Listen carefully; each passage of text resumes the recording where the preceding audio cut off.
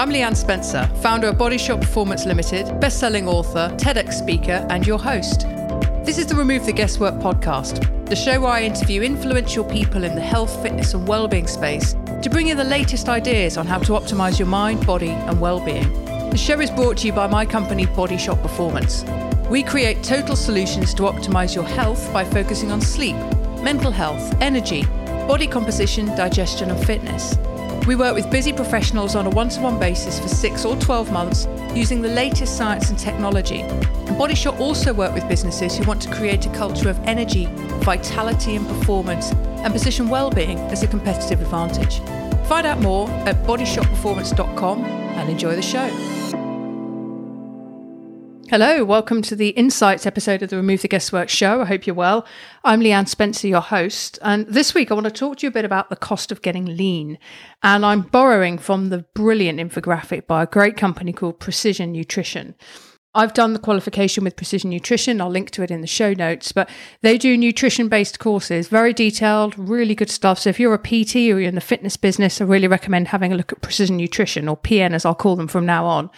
But for the majority of you who probably aren't fitness professionals that are listening in, I want to talk you through an infographic that they put out a few years ago. And it really helps to focus the mind on what a healthy amount of body fat is, because you can be unhealthy with very little body fat in the same way you can be unhealthy with a lot of body fat.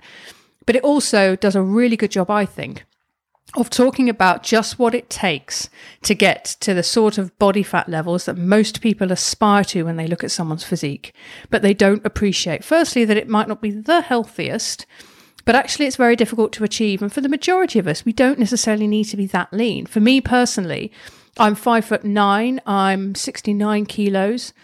I don't know what my body fat percentage, because I never measure things like that. I go by, as I spoke about in a couple of episodes ago, I go by looks.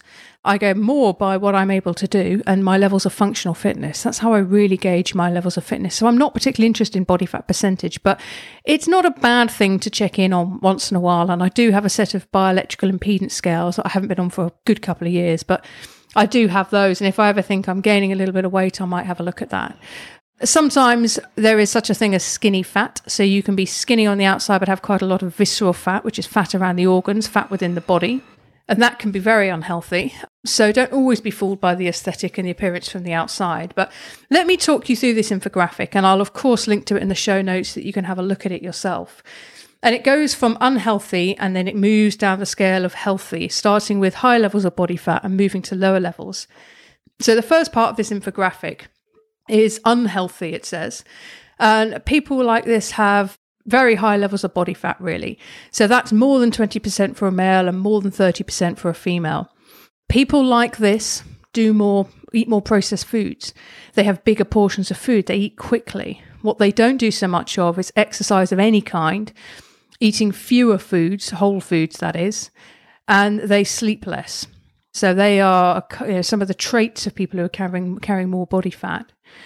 The benefits, as they outline them on this infographic, is it's an easy fallback for some people. So it's a relatively easy way to eat. It requires very little thought, planning, or discipline.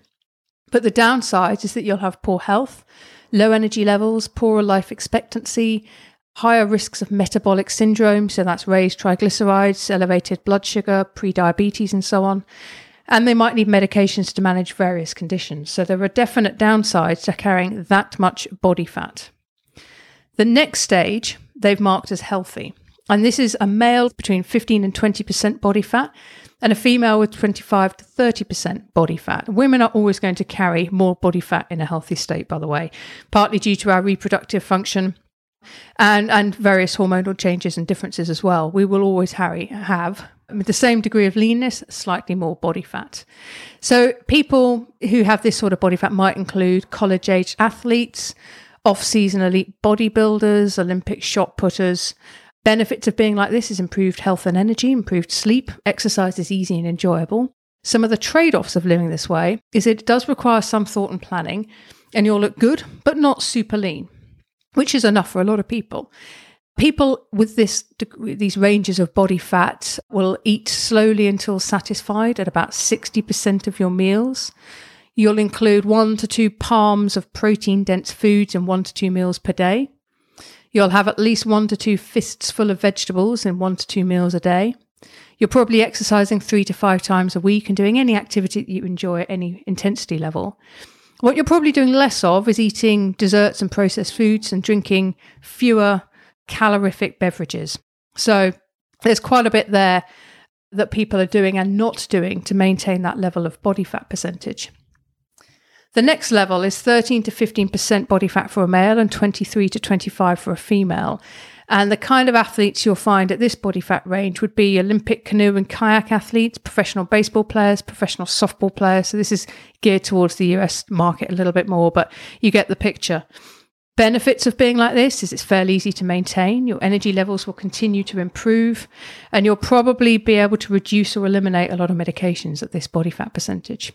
But the trade-offs are it requires some planning and maybe some minor social sacrifices, i.e. you might exercise instead of going to a bar. It might require effort and attention to maintain this much sleep and some food skill preparation and effort put into foods.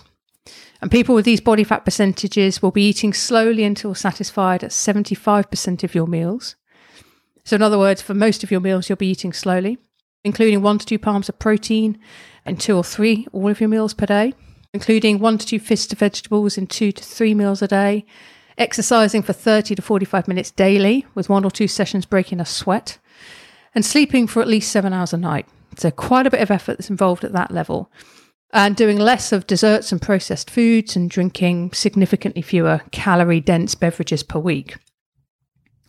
The next stage is athletes like Olympic swimmers, professional hockey players, Olympic volleyball players, so significantly impressive athletes, maintaining a body fat percentage of between 10 and 12% for males and 20 to 22% for females. You can see that disparity is hugely opened up now at this level.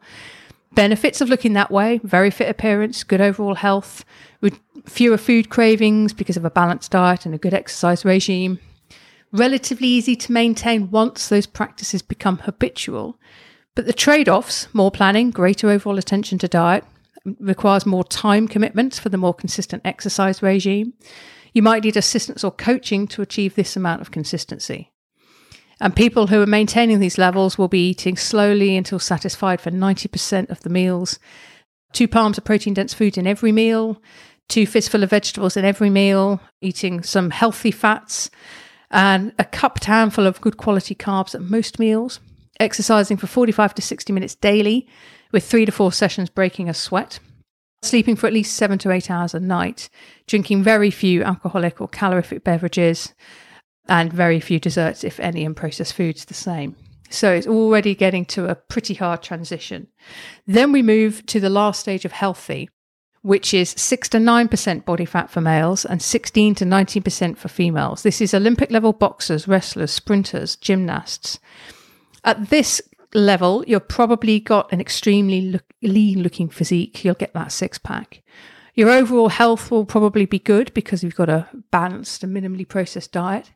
You probably have a high work capacity and good stamina, but the trade-offs will be you might struggle in social situations, especially those involving food. May not have time for social opportunities outside of exercise. You might have to give up other hobbies and interests outside fitness.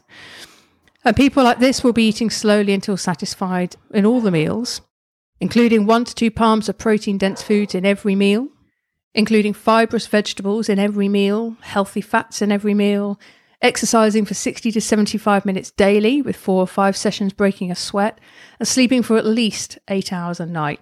And they'll be limiting carbohydrates to post-workout or designated higher carb days, eating desserts or processed foods once every 1 to 2 weeks within reason, and drinking a calorific beverage once every 1 to 2 weeks.